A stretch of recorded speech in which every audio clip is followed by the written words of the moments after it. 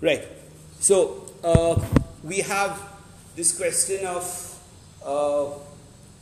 the idea of the family, right? Now, this is again something very, very political, right? And we get the idea of the talk is all about children, right? Yeah, and bringing up children, which is interesting in as much as this was also something that the Romantic age thought about, right? But over here, it's somewhat different, right? And you have the idea of Isabel having 5 children, right? Yeah, and you don't see many maids around in the house. And does Isabel have maids in her own house, right? And is a woman actually meant for a baby producing and being a cook and a housekeeper, right? Now, these are questions that we are asking today, right? Yeah, of course, up till now, right up to chapter 12, we don't have any mentions about this idea of household work being a problem, but we have mentions of it obliquely, right? Because you're talking about Miss Taylor, who becomes Mrs. Weston, right? And it goes off into this idea of, Mr. Woodhouse is constantly mourning about Miss Taylor not being there and how sad it was for her to go. And Emma is always saying, well, but we expected it to happen and it was going to happen and we are happy for her and all those kind of things. And there are mentions to say that, look, well, she's very happy with Mr. Weston, whatever that thing, right? But it's also interesting that the idea of the child of Mr. Weston comes back, right? And he becomes Churchill, right? Forgotten his first name, right? He's Churchill, right? And that becomes a part of the conversation because the idea of how do you give up your child, right? Your the Churchills, right? Yeah, but what is his first name? F.C. Churchill, right?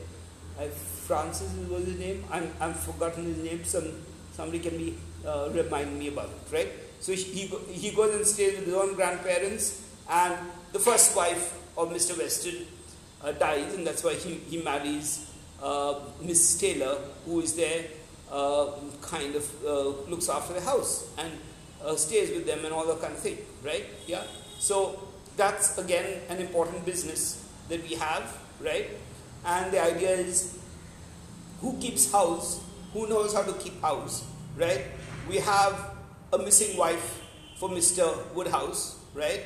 And Miss Taylor is a substitute in some ways, that is looking after the house, right? Yeah.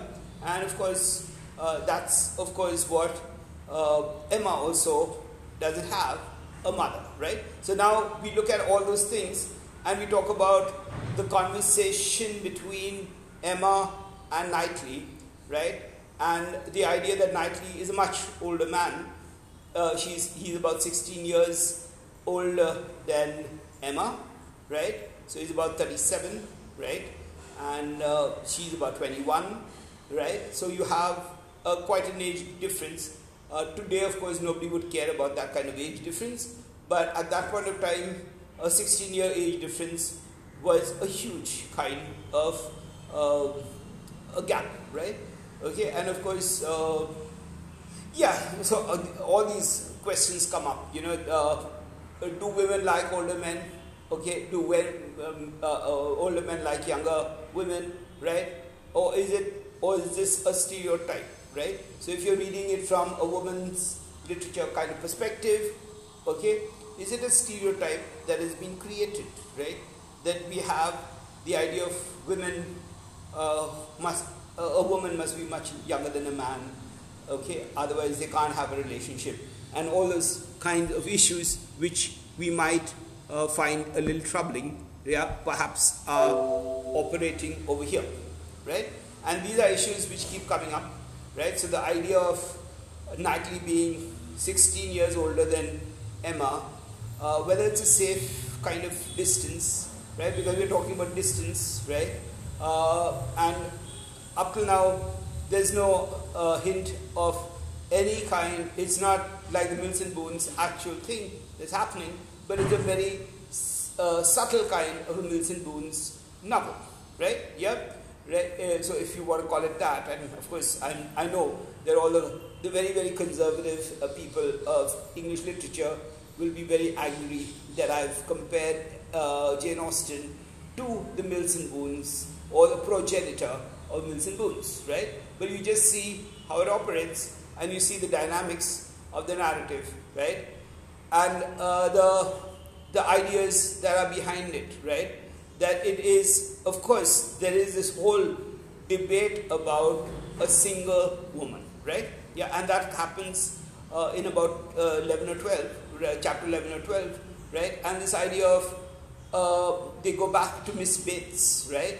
And we've not really been introduced to Miss Bates, but the idea between age and the idea of a woman not getting married, right?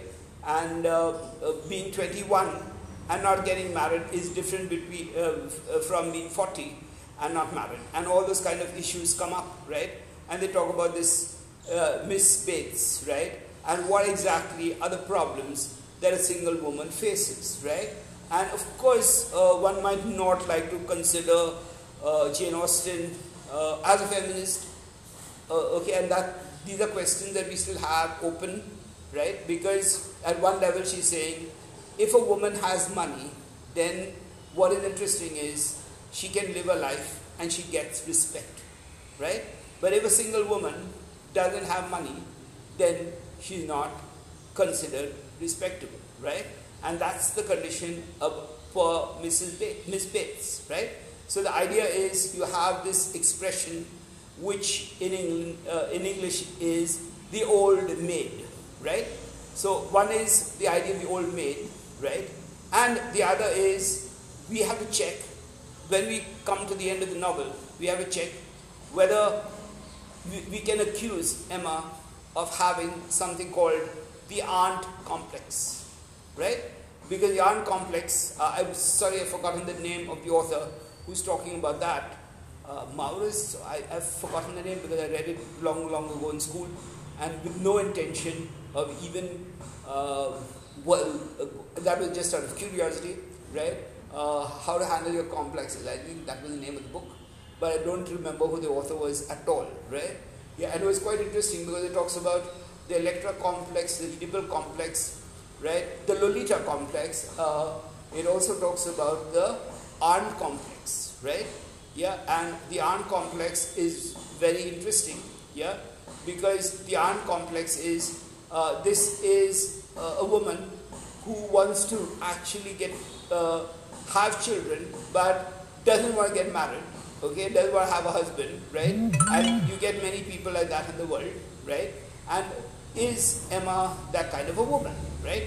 That's a question I think we all have to ask, right? Because at one level, she's really nosy. She's trying to pry into other people's lives. She's trying to actually control the scripts of their lives, right? Yeah, and at the same time, what is sophisticated about her is she knows and she tries to maintain a distance, right? And we see that when she's trying to make a match between Elton and Harriet, right? So she's actually trying to, and then she has this very interesting device which you can see, and many of these people try to do that, right? She's trying to leave them alone so that they have their privacy and they can talk on their own terms, right? Yeah, something that in India perhaps doesn't happen, or maybe it's happening now, right? Because culture and society are also changing, right? But otherwise, what normally happens is we talk in the arranged kind of marriage systems of India. You don't have the man and the woman getting to know each other, talking about what they like and dislike. All those kind of things don't happen, right? Yeah. And what is interesting is Emma says, well, it should be for love, right? And if you don't marry for love, what are you marrying for, right? Which is interesting, and that becomes an interesting point in time, because it's actually saying, well, you can marry for position, you can marry for power, you can marry for love, right? So marriage is talked about, right? And marriage becomes a kind of a conversation between Harriet and Emma, right? So that's something that you might like to consider, right? So what do people marry for, right? Yeah, of course, in India, some of the things are really disgusting, right? And one of the sad things about India is love is not permitted, right? Sex is, brutal sex is, rape is, all those kind of things are what we actually hear about and read about in the newspapers, and about all the kinds of activities that we have, right? Yeah, and the idea of love is something that is not even admissible, right? Yeah, whether you take Riya Chakravarti or you take any other kind of person, right? Love is not at all acceptable, right? Yeah, rape, sex, brutality, all those kind of things. So that's something that is very sad about our own culture, right? Which we need to think about, right? Yeah, and perhaps that's also changing somewhere, right? Yeah, so maybe in some sections of society, marriage is to be for love, right? And that's a kind of understanding that you have in this very unromantic. At one level, the novel is in the romantic age, and it's somewhat, it's got something to do with the romance, right? But or what you call a medieval romance, and it's definitely influenced by Shakespeare, right? But that's what we talked about yesterday, right? Yeah, so it's somewhat influenced by Shakespeare, and at the same time, we're also talking about this idea of the idea of love, right? So has love got anything to do with it, right? And the idea of falling in love with somebody, or how does that happen, right? And all those kind of issues are not really discussed in the first part or first volume of the novel, right? Yeah, but it does become a conversation when they're walking down to Mr. Eaton's place, right? Yeah, and then of course Mr. Eaton comes up, and then you have a shoe ritual, right? A shoelace ritual. My shoelaces have come off, right? And then at one point of time, the shoelace is broken, right? And she uses that as a way to see that Harriet and Eton get close to each other, right? Yeah. Now, so that's one of the things that you might find interesting, right? Because it's a question of compatibility of people that's important, right? And when you talk about the love business that you're talking about, you're getting one person is marrying another human being and not getting married for the sake of marriage as we do in India, right? Yeah, and the idea of being an old maid, the fear of being an old maid is something that besets a lot of people, right? Not for a feminist, right? Yeah, so is Jane a feminist or is Jane not a feminist, right? And we must remember that in the background we have people like George Sand, and we have people like Mary Wollstonecraft, right? So who are very close to this age, right? And they actually are people who believe in living a life of freedom, right? As women, right? And you have the whole kind of the relationship with men, right? Or the sexual kind of encounters with men is something that's also happening, right? Now, of course, here this is a very, very Puritan kind of treatment, right? And it's almost Platonic because there's nothing about sexuality, right? Yeah, unless you look for signs and symbols over here, right? So you're talking about Knightley and how he behaves. It's more about the behavior, right? The idea of gentlemanliness, the idea of gentleness, right? All those kind of things are what is stressed upon. The idea of how do you behave properly in society, right? So that's something that becomes a big part of the novel, right? And if you don't cater to all that, then of course you might find the novel a little boring, right? But the idea is to see what people talk, right? How do you have a conversation, right? And look at the way the novel is taking us into all the kind of conversations that we have, right? They don't have much to talk about, right? Yeah, but they do have the idea of a conversation, right? And there's also something that's very important, right? The whole idea of the formality, right? Which is very, very English. How are you? How are you? Right? That's what the brothers say to each other, right? And of course in India, I don't know if people wish also, if you meet a close relation, like a brother or a father or mother, do people go and hug them and kiss them?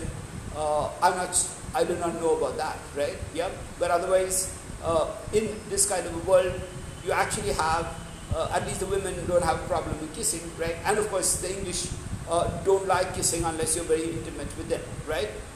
Yeah, so that's, of course, kissing is very common among young people on trains. You'll find that not even if they are, well, the school kids, right? I saw a lot of that happening. A lot of smoking and a lot of kissing happening on trains, right?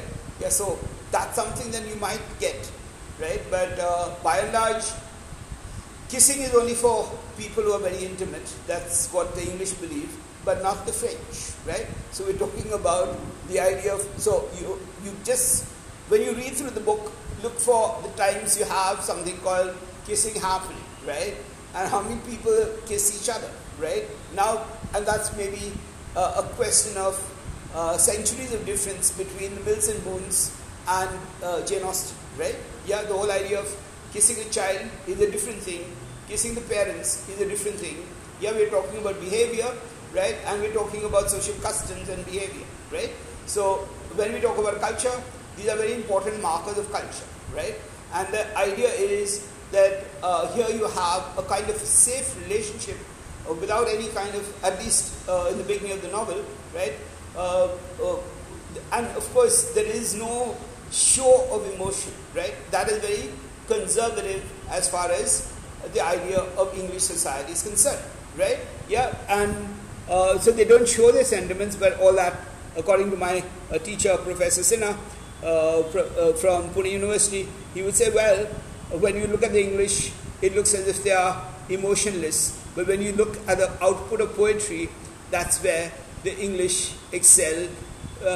And the sheer quantum of poetry produced from the English, right, is something else, right? So maybe all of that comes out in their poetry, right? Yeah, but you get a very, very real understanding of how they operate in their own lives and the spheres, and the whole idea of this thing called British politeness, right, which is very strange for us because we are a different culture, right, but it's okay for them, right, because here you have the fact that George Knightley is a person who is not married and is a bachelor, right, yeah, and the bachelor, of course, is in Wycherley, the old bachelor, right? The bachelor is actually a womanizer, right? Yeah, and he's a womanizer in as much as, and he actually gets a court certificate to show that he's important, right? And then he's having a good time with the women and seducing them and all that kind of thing. And that's what you call the age just before this, or we call the neoclassical age, and we've already done that. We talk about the Restoration era and the age before that, that is an age of suppression under the great man Oliver Cromwell, right? With all this puritanical ethos which is there, right? Yeah. So what happens over here is we are talking about the idea of purity, right? A purity of behavior, right? And the idea of, now whether it's because of Cromwell or not, I don't know, right? Because after Cromwell, you have this excessive show of what Jeremy Collier would call vulgarity and indecency on the English stage, right? So that's something that is accounted for, and that becomes also a mention in The Way of the World, right? But over here, what we find is there is a question of a subtle kind of matchmaking which is taking place, right? And of course, as far as Emma is concerned, it's not subtle, right? Because you have the poem that Elton writes, Mr. Elton writes, right? And that's left on the table, right? Now these are some kinds of ploys or some kinds of games which people play to attract other people, right? But the question is, who is Elton trying to attract? Is he trying to attract Emma, or is he trying to attract Harriet, right? Yeah, and Emma likes to think that he's actually written the poem for Harriet, right?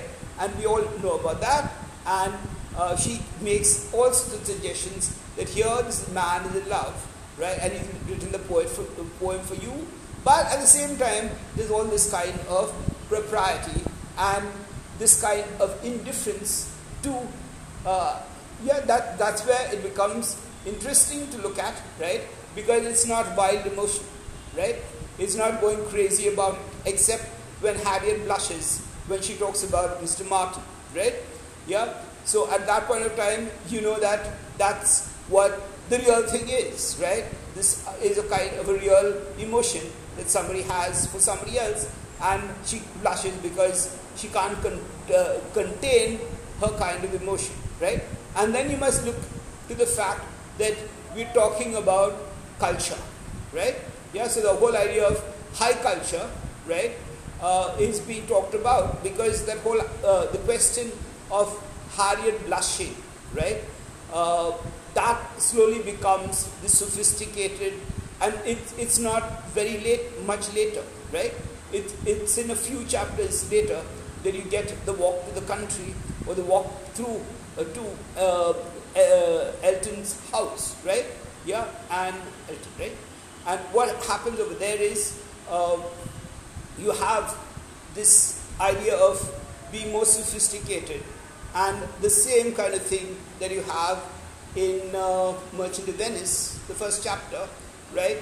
Of course, the first act, first scene, the second act, second scene is two women talking and getting the intimacy in, right? Yeah.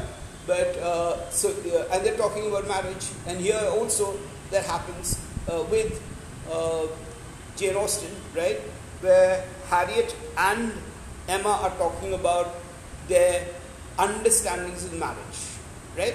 Yeah, and they're talking about The Bachelor, right? And that was a real kind of scene. You get that also in Rochester. Where is this? There is, where does the Rochester come? Jane Eyre, right? Yeah. So you get that in Jane Eyre, you get that in Daphne du Maurier, right? And you get that again and again, right? So the idea of The Bachelor, right, is something that is a kind of interesting and not interesting to some people, right? Yeah. So the idea of an old maid is really a problem, and this is when society actually has all these problems between men and women, right? Yeah. So a man not getting married is not a problem, but a woman not getting married is a real problem, right? And that is, many societies have these problems, right? Very conservative societies have these problems, because then the idea is that a woman has to be married at a certain age, so that she can produce children, and all that whole thing of children production, which the feminists shunned down, right? Yeah, and there are many women who don't care about marriage, and just like Emma saying, well, but if it's for love, I'll get married, right? But if it's not for love, right, and it's for all the other things that social status, etc., right, then it's not worth it, right? Now, when we talk about fiction, we're also talking about the character of Isabel and the character of Emma, right? And we are also talking about them very, very English, right? Because you hardly get, and this kind of distance between Isabel and the children, right? Or that is not shown, right? How does she relate to the children, except that you know that they've gone off for a holiday to the south of England, right? To have saltwater dips or saltwater baths, because the little baby, I've forgotten the name of the baby, right? Or the little child is got some kind of a throat problem, right? Yeah. what is the name of the man? What is the name of the kid? Little Emma, right, yeah. And she, okay, so when you talk about the politics of naming, the question is, and that's of course some kind of lack of creativity, we would say today, right? Yeah, and I remember I have two cousins called Roshni, right? One, and both of them, one is Bombay and one is in Australia. So there's some land business that was going on, right? And I mistook them because they're two uncles' children, right? So I said, say hi to Aslam and the kids, right? And she said, well, I'm sorry, you're talking about the other Roshni Sheikh, right? Because that cousin Roshni is married Aslam, right? And yeah, they've got their own children. Yeah, so they've got their own kind of family, and she's in Bombay. This one is in Australia, right? Yeah, so she said, well, you're talking about Roshni Sheikh. I'm not Roshni Sheikh, and I'm this thing and that, and you might have mixed me up with the other uncle's child, right? Yeah. So I don't know why. And of course, she also said something very interesting. That is, my father must have had a drink, and he couldn't find a better name for me, so he took another niece who was fond of him, or he was fond of, right? And he used that name, and that's how I got this name, right? So the whole idea of the politics of naming is interesting and very important, right? Yeah, and like for instance, I have my grandfather's name, and that's the same kind of nonsense that's going on over here, right? Which nobody calls me by, right? And when I went to school for the first day, the teacher called out my name, and I didn't respond, and I didn't know, first of all, I didn't know what was attendance, right?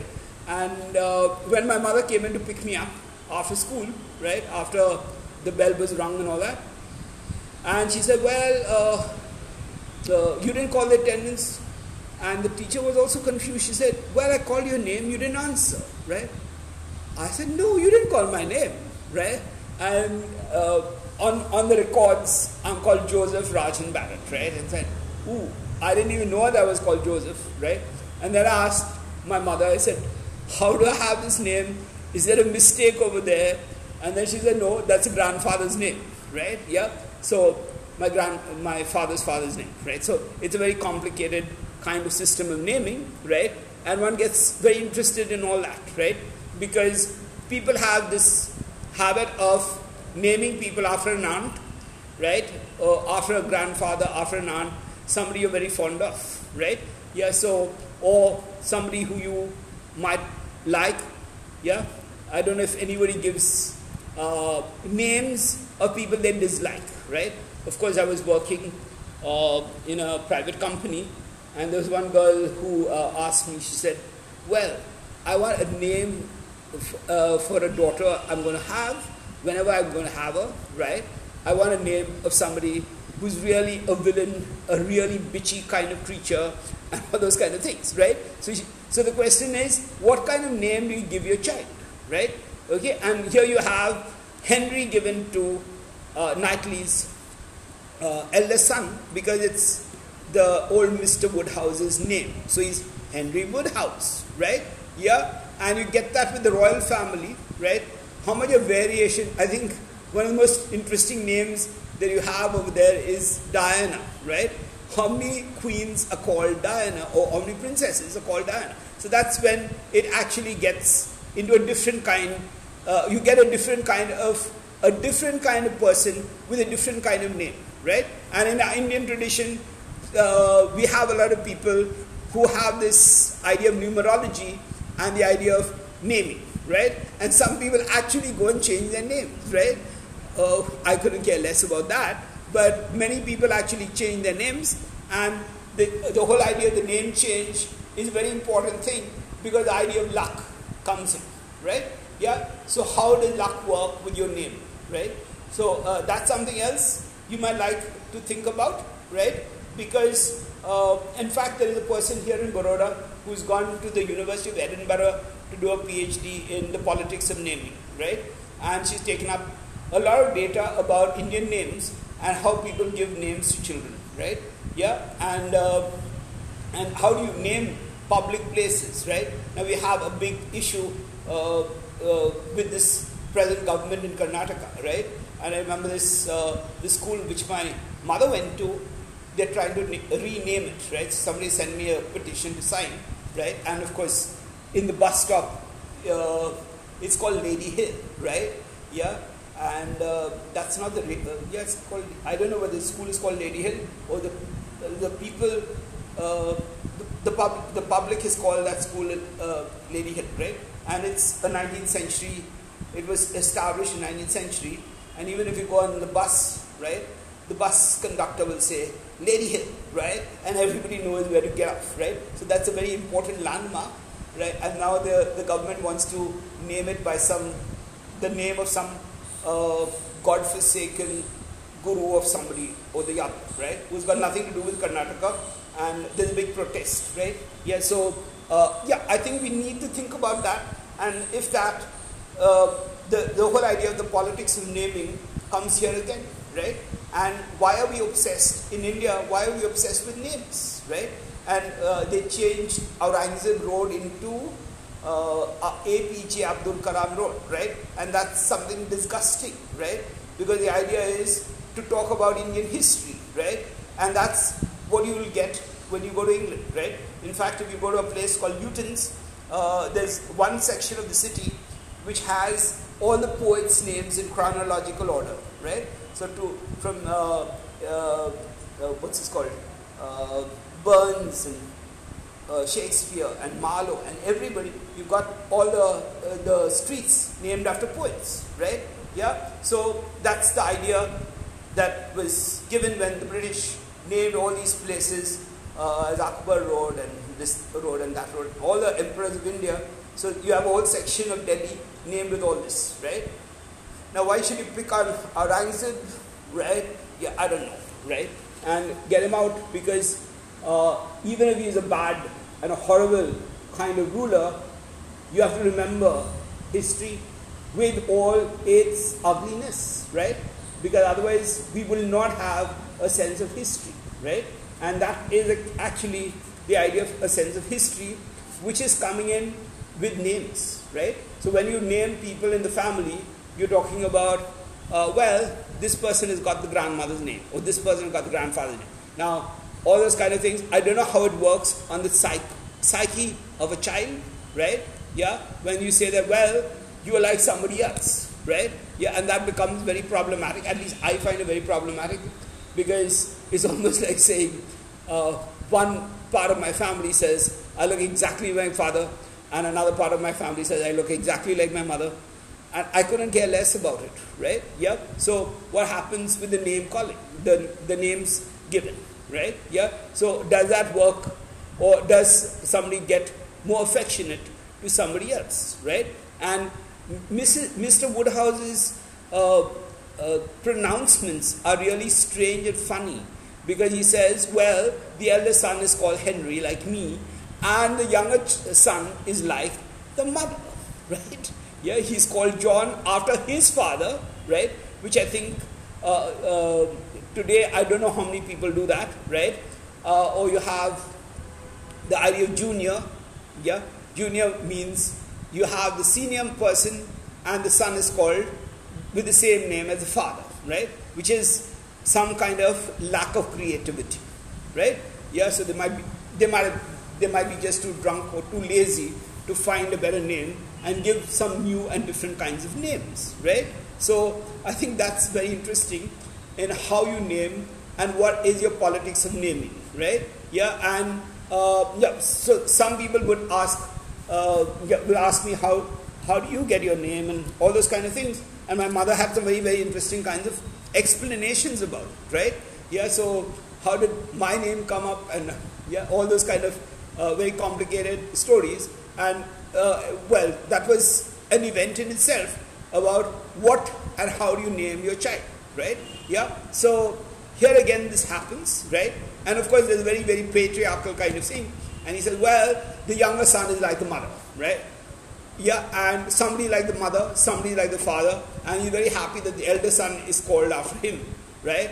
And what is the politics that goes on that we don't know, right? Why is the elder son given his name, right? Has it got anything to do with property, right? Okay, or is it just sentiment, right? Yeah, so all those kind of questions keep coming up, right? So it's not, yeah, so there is a little bit of sentimentality, right? And as we know, sentimentality is something that we don't trust in literature, right? Okay, and that's exactly why a lot of literature people get very irritated with the way the government is going on with their sentimentality, right? Yeah, because sentimentality is linked up with something called hypocrisy, right? Yeah, because we have sentiments. It's not that we don't have to have sentiments. That's the highest form of being, right? If you go from the stone to the human being, the idea of sentiment is getting more and more complicated, right? Yeah. So when we're talking about human beings, we have to have a lot of sentiment, but we don't have to be sentimental, right? Yeah, because sentimentality involves some kind of hypocrisy, right? So yeah, maybe one day we can actually, by the end of the novel, we have to think about this idea of sentimentality, because you have at about the same time you have a novel, or in the history of the novel we have something called a sentimental novel, right? And we have the sentimental comedy, and the sentimental comedy, the best example is if you've read Kalidasa, Shakuntalam, right? That's the best example of sentimental comedy, right? Yeah, it's called a weepy sentimental comedy because the female protagonist is always going to be in a lot of trouble. Everything is going to be horrible for her. And it begins with a lot of crying and all that, and everything is resolved after that, right? And that's why it becomes a comedy. That's the pattern we have for Bollywood movies, and that's the pattern that we got from Shakuntalam, right? Yeah, so that may be something that you might like, right? To talk about the sentimentality of the novel, right? Yeah. So the idea of sentiment is something that's so there's a difference, and the idea of having sentiment being a proportionate in the amount of sentiment that you have, right? That's okay, and that's important from the idea of the neoclassical idea of balance, right? So we're talking about being sentimental, and we're talking about having the right kind of sentiments, and the right kind of sentiments are important because that's when we grow as human beings, right? Without sentiments, we can't write literature, we can't have buildings, we can't have art, right?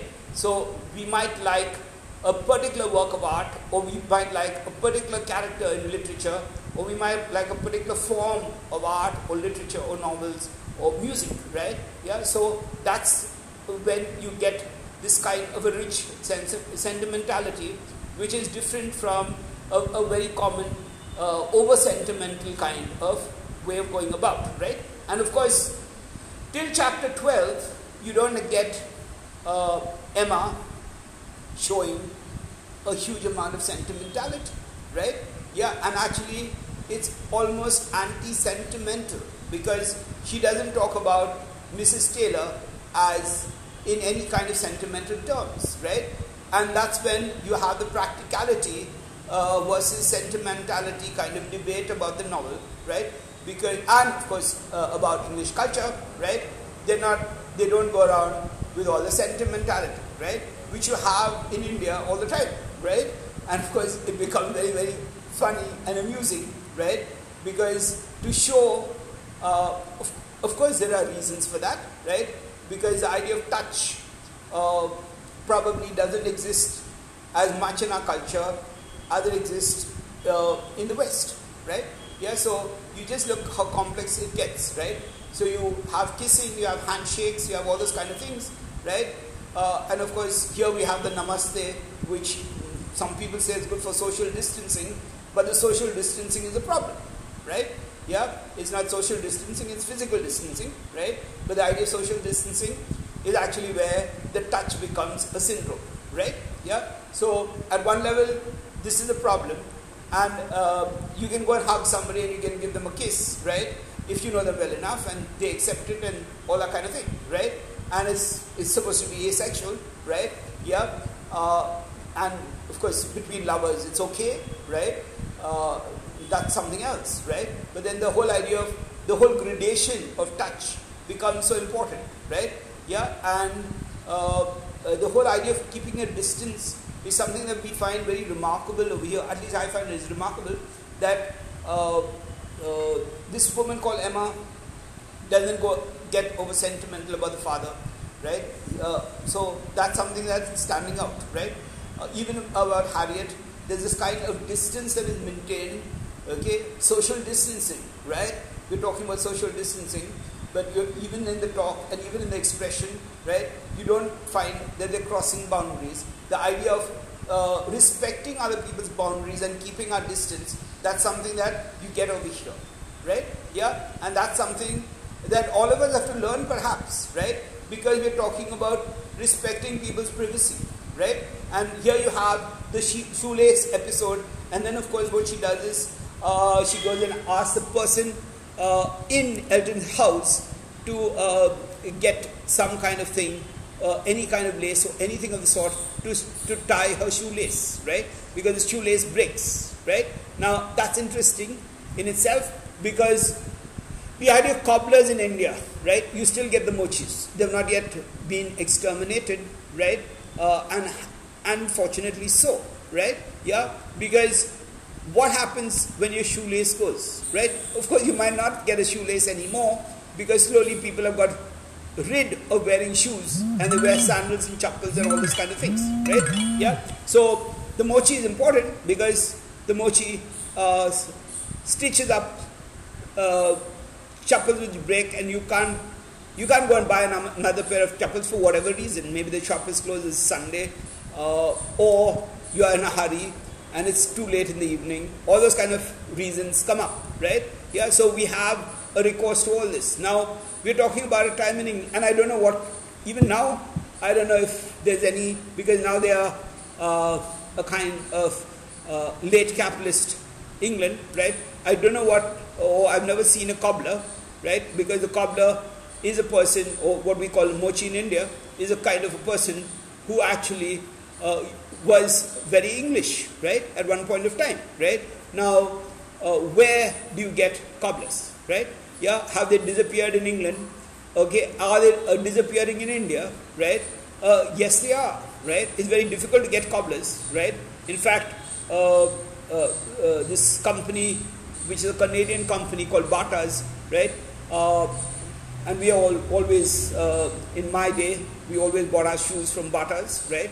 Yeah, and when the shoes were a little shop soiled, I think there was an association in my school where we gave the old shoes to them, and they would refashion them, right?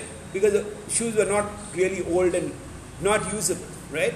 They would just change the soles and give it to poorer students for free, right? Yeah, so that's the kind of, and of course the identity of the students we didn't know, right? Yeah, so the idea is, I went and found out if there's resoling done, right? And Bata's doesn't resole anymore, right? Because we become Americans, right? The idea of becoming an American with a post-globalized world is we don't like to resole anything, right? The idea of resoling is not there at all, right? So that's an issue that we have, right? And you might like to think about, is there a cobbler? What part of England is this, right? Yeah. So were there cobblers there? Okay. So that's a question, and that's something that is to be researched upon, right? But this question definitely strikes us, right? And of course, in the rural areas, you might not, whether it's in India or any other part of the world. Of course, in the United States, there are many cities you can't even travel around without somebody to pick you up and drop you, right? Because there is almost no bus service, right? Yeah, you'll find that also in some cities of India, right?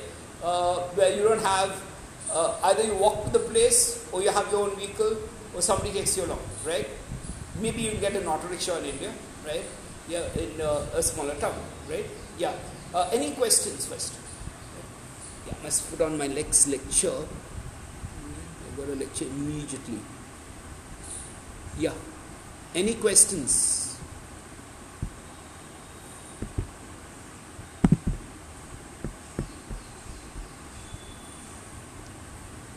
Yeah. Yeah, how do you all respond to the novel? Because the idea is we have to respond to a text, right? And we have to respond to a text in a way that's unique, right? And it's to be an informed personal response, right? Yeah. So if you do not respond to the text, nobody can respond to the text other than you, right? And please remember that. Don't devalue yourself by thinking that only other people can give you a response to the text, and you rely on secondary criticism, right? Yeah, because I think what's important is we have to actually talk about how do you respond to text, yeah? And the idea of we are not really doing a new critical reading, but we are talking about how do we have a close reading, yeah? As close as possible, right? Can we get to the idea of a close reading, yeah? So that's something that maybe you need to think about, and we have to get there, right? Yeah, okay. And can I shut this down? Yeah, because I think we've gone to 10:03, and the people after this will get a little worried, because I'm sorry that I think I've overshot or we've not started on time. But please at least read the part 1 very closely and get up all these things, right? These are very important things to look at when you read, not only for this, for any novel, right? Yeah. So the idea of names, right? For instance, I was wondering what was the name of this man called Knightley, and why did they not name him, right? Okay. And then it's only after in chapter 12 that you come to know that he's called George Knightley, right? Yeah. So that's some kind of close reading that you need to do, right? Then you have the age of it, and that's exactly why I like Jane Austen's style, right? She's introducing you, she's getting you involved, and then she gives you all these details at a much later stage, right? And then you begin to wonder, well, could she have not given it in the beginning, right? And the question is, that would not be so interesting, right? At a later stage, you're talking about the age of when you actually think that Knightley and Emma probably have something for each other, right? Then you get this idea, much later than that, you get this idea that, well, Knightley is 16 years, George Knightley is 16 years older than Emma, right? So do you think that would be a match? Do you think that would be okay, right? Do you think that Emma, with her kind of a young, energetic notion of life, yeah, would she even think of this man called George Knightley as a companion, right? Of course, there were no live-ins in those days, so that's quite kind of a big problem that many people might look at, right? Because the idea of the live-in and all these kind of things, maybe they were there among the lower classes of people, right? Yeah, but here we're already talking about the idea of where did Harriet come from? Is Harriet illegitimate? All those kind of considerations would not allow this idea of just a live-in, right? Though it probably was something that was very common also, right? We don't know. We don't have enough data, and without having the data, we can't really make a statement, right? Yeah. Thank you, and we meet tomorrow. Yep. You're going to troubling Mao. What are you doing? You're troubling my gin tea. No. No. You can't do that. Come on, I'll give you something to eat. Did you? What happened? Are you frightened? Are you frightened? What are you doing, Mao? I want to get anything to eat. Come on. You become nice and fat. No, I'm going to put you here, and after that, I'm going to do something to eat. And I'm not going to come in.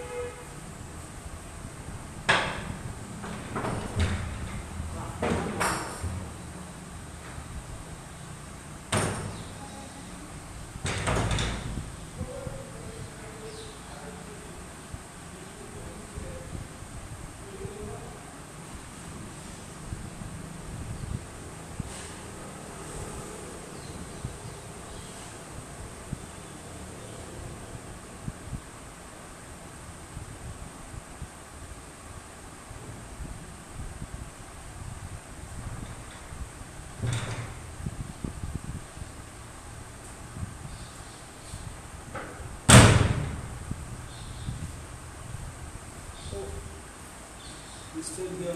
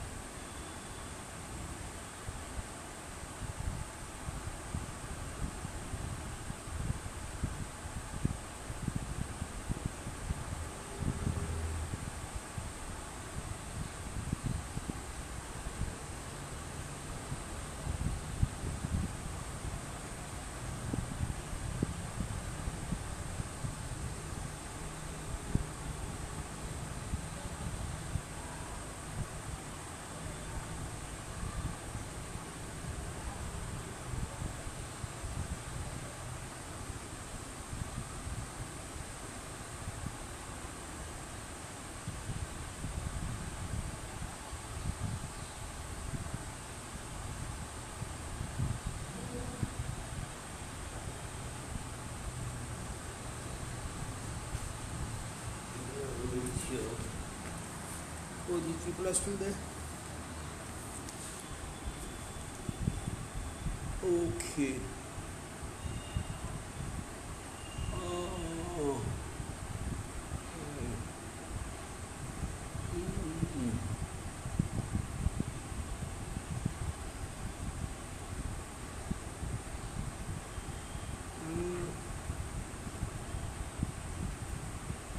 I don't know if anybody's joining.